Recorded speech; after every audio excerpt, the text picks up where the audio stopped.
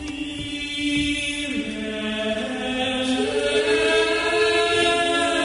afternoon and welcome to The Catholic Opinion. My name is Father Anthony Sumich, a priest of the Priestly Fraternity of St. Peter. Let's begin today's show with a prayer. In the name of the Father, and of the Son, and of the Holy Ghost. Amen. Our Father who art in heaven, hallowed be thy name. Thy kingdom come, thy will be done on earth as it is in heaven. Give us this day our daily bread, and forgive us our trespasses, as we forgive those who trespass against us. And lead us not into temptation, but deliver us from evil. Amen. Hail Mary, full of grace, the Lord is with thee. Blessed art thou among women, and blessed is the fruit of thy womb, Jesus. Holy Mary, Mother of God, pray for us sinners now and at the hour of our death. Amen. So welcome to The Catholic Opinion. This show is coming to you from St. Anne's Chapel in Te Aratu South, where we are based. The Fraternity of St. Peter is a society of apostolic life invited into the Auckland Diocese by Bishop Patrick Dunn, coming up nearly 6 years ago now, and we administer to the traditional Latin Mass chaplaincy, that form of the Mass from the centuries, the Church, the Mass of all ages, and under the invitation of the Bishop we supply that Mass and all the accompanying sacraments in the Diocese of Auckland. So if you're interested in any of the activities that we have centred around our spirituality, which is the traditional liturgical patrimony of the Catholic Church, you can look those things up and have a look at some of our things on our webpage, which is fssp.nz, or our Facebook page, FSSP Auckland. Now, due to the quickly changing situation in New Zealand with regards to vaccine mandates and traffic light levels, I urge you to constantly look at our website to see if we have any changes of venue. For the most part, from Monday through to Saturday, our masses are at St. Anne's Chapel in Te Aratu, with the odd exception on occasion on Fridays up at Mount St. Mary's in Te Tarangi. And our Sunday masses are at the moment, at least currently, at St. Anne's Chapel, but that's subject to change with regards to changes about mandates, vaccine mandates and traffic light levels. We hope to be able to go back to St. Paul's College sooner rather than later, but that's not really in our hands. Nevertheless, in general on this program, we have been, for the last few years, been talking about the history of the Catholic Church. I'm not going to continue with that today or next week, as we're in the middle of three first-class feasts here in Auckland. Today, of course, the 18th is the dedication of the Cathedral of Saints Joseph and Patrick, called St. Pat's Cathedral. It was rededicated on this day, and so this is a first-class feast in the diocese. Yesterday, of course, was the feast of St. Patrick, yes, and tomorrow is the feast of St. Joseph. So with these great feasts around us, I'm going to give a little bit of a meditation, a little bit of a talk today on St. Joseph, the patron of the Universal Church, and one who we should always be turning to in our needs. So to begin with this meditation today, I'm going to read, or say, I should say, a prayer about St. Joseph, and I ask you to join in with me. In the name of the Father, and the Son, and the Holy Ghost. Amen. To thee, O blessed Joseph, do we have recourse in our tribulation, and having implored the help of thy thrice holy spouse, we confidently invoke thy patronage also. By that charity wherewith thou wast united to the Immaculate Virgin Mother of God, and by that fatherly affection with which thou didst embrace the child Jesus, we beseech thee and we humbly pray that thou wouldst look graciously upon the inheritance which Jesus Christ hath purchased by his blood, and assist us in our needs by thy power and strength. Most watchful guardian of the Holy Family, protect the chosen people of Jesus Christ. Keep far from us, most loving Father, all blight of error and corruption. Mercifully assist us from heaven, most mighty defender, in this our conflict with the powers of darkness. And, even as of old, thou didst rescue the child Jesus from supreme peril of his life, So now defend God's holy church from the snares of the enemy and from all adversity. Keep us, one and all, under thy continual protection, that we may be supported by thine example and thine assistance, and may be enabled to lead a holy life, die a happy death, and come at last to the possession of eternal blessedness in heaven. Amen. So St. Joseph is the spouse of the Blessed Virgin Mary and the patron of the universal church. Tomorrow, therefore, the church presents St. Joseph, the great patriarch, to whose care God willed to entrust the most chosen portion of his flock, Mary and Jesus. Because Joseph was selected by God to be the guardian of the family of Nazareth, the nucleus of the great Christian family, the church recognizes in him the guardian and patron of all Christendom. Herein lies the significance of tomorrow's feast, which invites us to fix our attention on the mission entrusted to this great saint in relation to Jesus and to the universal church. You could say that never more has he been needed than in these times of worldwide breakdown, and especially with the problems in the Ukraine and Russia, two countries that have separated themselves through the schism of 1054, or at least through the Greek Orthodox Church, and then by extension themselves. And so we pray to St. Joseph for a return of these lost sheep. Aware of the great mystery of the Incarnation, Joseph's whole life gravitated about that of the incarnate Word. For him, he endured worry, suffering, fatigue, and great labour. To him, he consecrated all his solicitude, his energies, his resources, his time. He reserved nothing for himself, but completely oblivious of any personal needs, desires, or views, he devoted himself entirely to the interests and the needs of Jesus.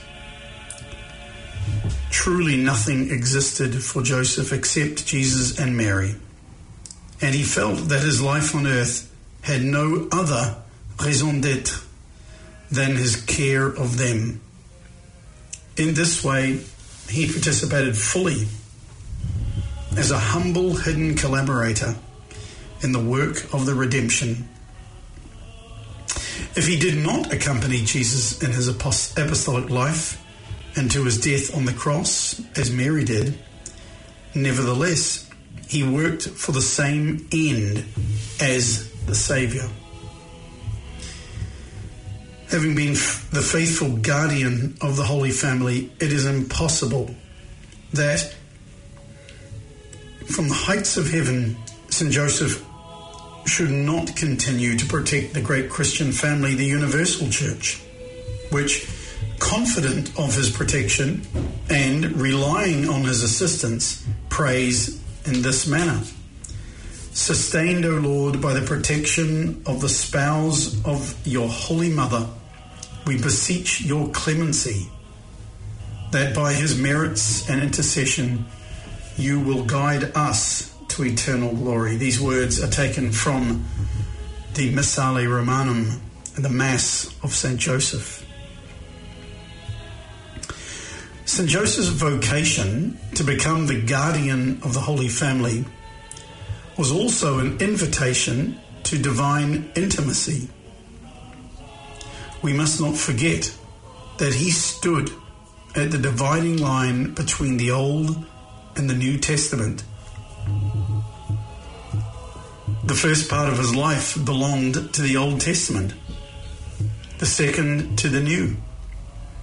Before the coming of Jesus, he, like all the patriarchs of the Old Law, would certainly have followed the trend of his time, and his relations with God would have been especially influenced by the sentiment of reverent fear. But as soon as the angel revealed to him the mystery of the incarnation, lifting that great load off his conscience, and he learned that Mary, his spouse, was to be the mother of the Redeemer, everything in his life changed. God, whom he had always honored as the Most High, the inaccessible, the thrice holy, had now come near to him, so near that he had taken flesh in the womb of Joseph's spouse, and by extension had chosen him, Joseph, as his foster father. As soon as Jesus was born, he was placed in Joseph's arms and entrusted to his care. Later he would grow in his sight, be fed at his table, and sleep under his roof. What a life of intimacy. And it was not only an intimacy of external relations, but also one of profound interior spiritual relations. For Joseph knew by faith that Jesus was his God. Thus, together with Mary, this great saint was the first one to enter into that life of love and intimacy with God, to which Jesus opened the door. Let us then watch Joseph fulfill his mission, not only with complete exterior dedication, but also with a heart filled with Jesus, a heart in which a glorious life of divine intimacy flourishes. While he is devoting himself to the work required by his position as foster father, he lives in the secrecy of his heart, in continual relations of love with his God, the incarnate Word.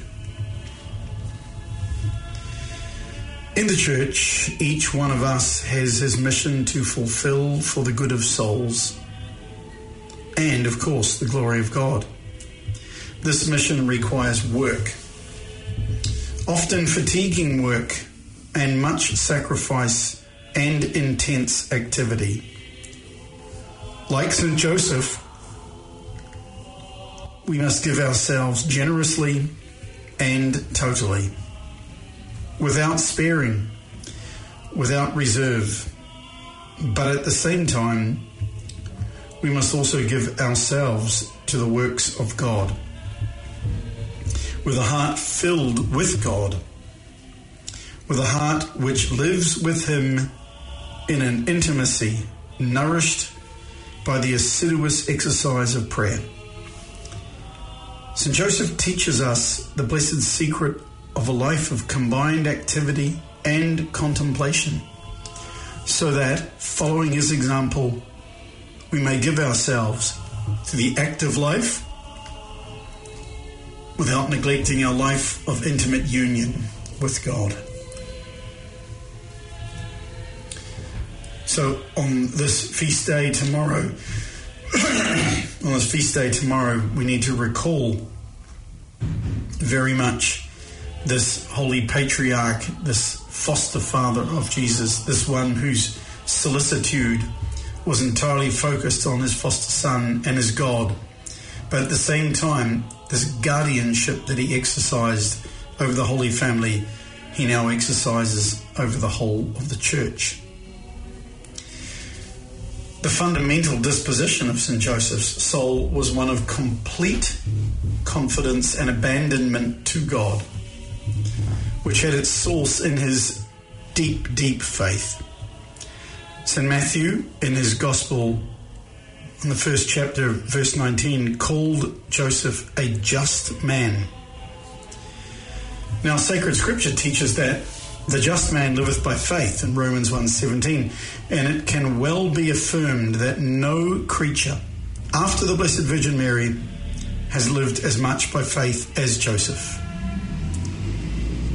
In fact, having spent his whole life within the orbit of the mystery of the Incarnation, he necessarily had to pass through all the obscurities which surrounded the accomplishment of the great mystery. He needed great faith, a deep faith, a faith continually nourished by suffering and tempered through anguish.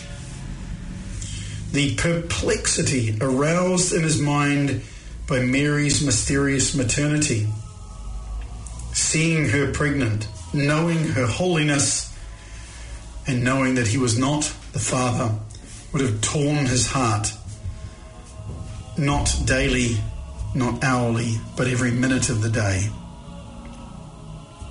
The extreme poverty and anxieties connected with Bethlehem, the privations during the flight into Egypt, and living in that foreign pagan land, eking his living out by working for anyone that he could, would all have afflicted his sensitive soul to such an extent that in the most serious crises he needed the intervention of an angel, by whom he was sustained and introduced into the depths of the divine mystery unfolding before his eyes. Joseph allowed himself to be guided with the docility and blind confidence of a child. The Gospel relates 4 events which testify to this. Firstly, an angel put an end to his anguish by commanding him to take Mary as his spouse. Quote, "For that which is conceived in her is of the Holy Spirit." Unquote. And Joseph did not hesitate a moment, and he did, quote, "as the angel of the Lord had commanded him," unquote. Secondly, an angel warned him to take the child and his mother and fly into Egypt. Without delay, in the middle of the night, the saint arose and carried out the order. Objectively, the flight presented overwhelming difficulties. The great inconvenience and danger of the journey, extreme poverty, exile in a strange land. But the angel spoke and Joseph obeyed. And thirdly, after Herod's death, an angel ordered him to return into the land of Israel. And fourthly, an angel warned him to withdraw into Galilee. So here we have 4 acts of faith and blind obedience. Joseph neither hesitated nor reasoned. He made no objection, for he had complete trust in God. He believed in him fully, in his word, in his divine providence. So Joseph's whole day may be summed up as a continual adherence to the divine plan, even in situations which were very obscure and mysterious to him. In our life too, there is always some mystery, either because God is pleased to work in a hidden, secret manner, or because his action is always incomprehensible to our human intelligence. Therefore, we need that glance of faith, that complete confidence, which, relying on the infinite goodness of God, convinces us that he always and in all circumstances wills our good and disposes everything to that end. Only this loving trust will permit us, like St. Joseph, always to say our yes to every manifestation of the divine will. A humble, prompt, trustful yes. In spite of the obscurities, the difficulties, the mystery, God made use of the angels to make his will known to Joseph. To manifest it to us, he makes use of our superiors, those who are lawfully over us, whether it be parents, whether it be the lawful rulers of the country or whatever, our church superiors. Like the angels, they become his messengers and envoys.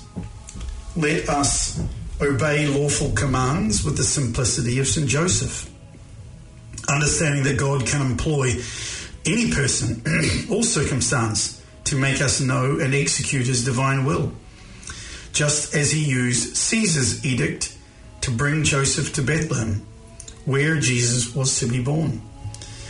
The Roman emperor had far different intentions, but God utilized this political act to carry out the plan of the incarnation. God always governs and directs all things toward the fulfillment of his holy will. Another characteristic of St. Joseph's life was his entire consecration to the mission entrusted to him by God. Joseph did not live for himself and his own interests, but only for God, whom he served in Jesus and Mary. Thus, he is the true model of interior souls, of souls who desire to live totally for God and with God in the accomplishment of the mission they have received from him.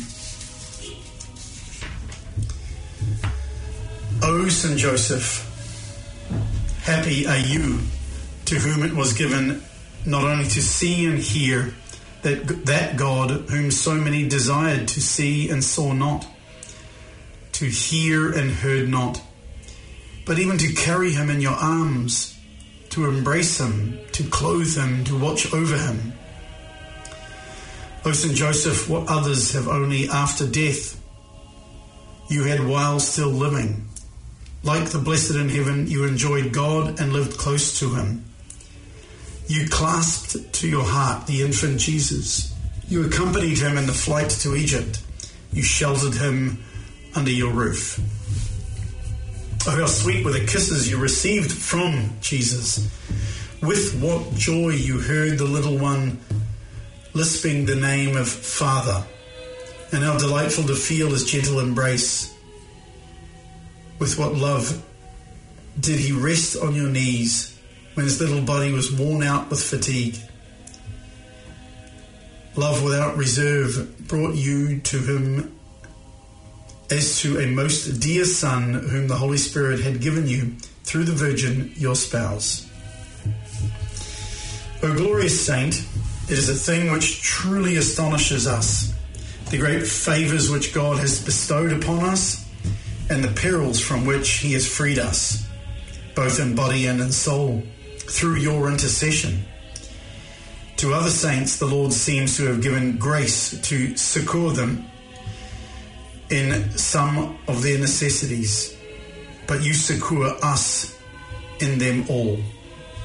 If anyone cannot find a master to teach him how to pray, let him take you as his master, and he will not go astray. May the life of the whole church, as well as the interior life of every Christian, grow and prosper under your patronage, O Joseph. We place our spiritual lives under your protection. You who lived so close to Jesus, bring us to intimacy with him, so that, following your example, we may serve him with a heart full of love. So let's now pray the Litany of St. Joseph, asking St. Joseph that in these times of crisis in the world, that he looks over the universal church and brings back to one fold those of the Eastern churches now warring on the boundaries of Western Europe. In the name of the Father, and the Son, and the Holy Ghost, amen. Lord, have mercy on us. Christ, have mercy on us. Lord, have mercy on us. Christ, hear us. Christ, graciously hear us. God, the Father of heaven, have mercy on us. God, the Son, Redeemer of the world, have mercy on us. God, the Holy Trinity, have mercy on us. Holy Trinity, one God, have mercy on us. Holy Mary, pray for us. Saint Joseph, pray for us. Renowned offspring of David, pray for us. Light of patriarchs, pray for us. Spouse of the Mother of God, pray for us. Chaste guardian of the Virgin, pray for us. Foster father of the Son of God, pray for us. Diligent protector of Christ, pray for us.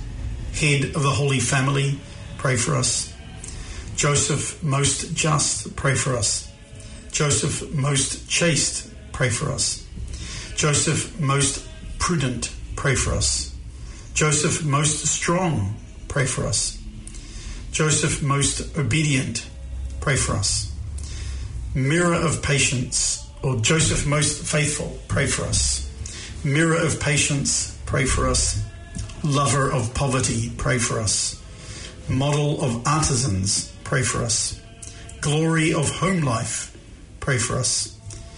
Guardian of virgins, pray for us. Pillar of families, pray for us.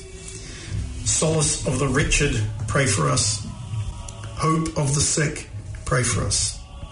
Patron of the dying, pray for us. Terror of demons, pray for us. Protector of Holy Mother the Church, pray for us. Lamb of God who takes away the sins of the world, spare us, O Lord. Lamb of God who takest away the sins of the world, graciously hear us, O Lord. Lamb of God who takest away the sins of the world, have mercy on us. He made him Lord of his house and ruler of all his substance. Let us pray. O God, who in thine unspeakable providence didst vouchsafe to choose blessed Joseph to be the spouse of thy most holy mother, grant, we beseech thee, that we may deserve to have him as our intercessor in heaven, whom we venerate on earth as our protector, who liveth and reigneth, world without end. Amen. So that is the Litany of St. Joseph. And on tomorrow, of course, is feast day. We raise up our hearts to him, calling upon him to bring succour to the universal church of which he is the guardian, especially due to the problems in the church, first of all, and the sinfulness of the members of the church, but especially to end this war in the Ukraine. All right, there's the prayer to St. Joseph, the working prayer that I will conclude with, and then we'll just have a bit of a sign-off after this. Glorious St. Joseph, pattern of all who are devoted to toil, obtain for me the grace to toil in the spirit of penance, in order thereby to atone for my many sins, to toil conscientiously, putting devotion to duty before my own inclinations, to labour with thankfulness and joy, deeming it an honour to employ and to develop by my labour the gifts I have received from Almighty God, to work with order, peace, moderation and patience, without ever shrinking from weariness and difficulties, to work above all with a pure intention and with detachment from self, having always before my eyes the hour of death and the accounting which I must then render of time ill spent, of talents unemployed, of good undone, and of my empty pride and success, which is so fatal to the work of God. All for Jesus, all through Mary, all in imitation of thee, O Patriarch Joseph. This shall be my motto in life and death. Amen. In the name of the Father, and the Son, and the Holy Ghost. Amen.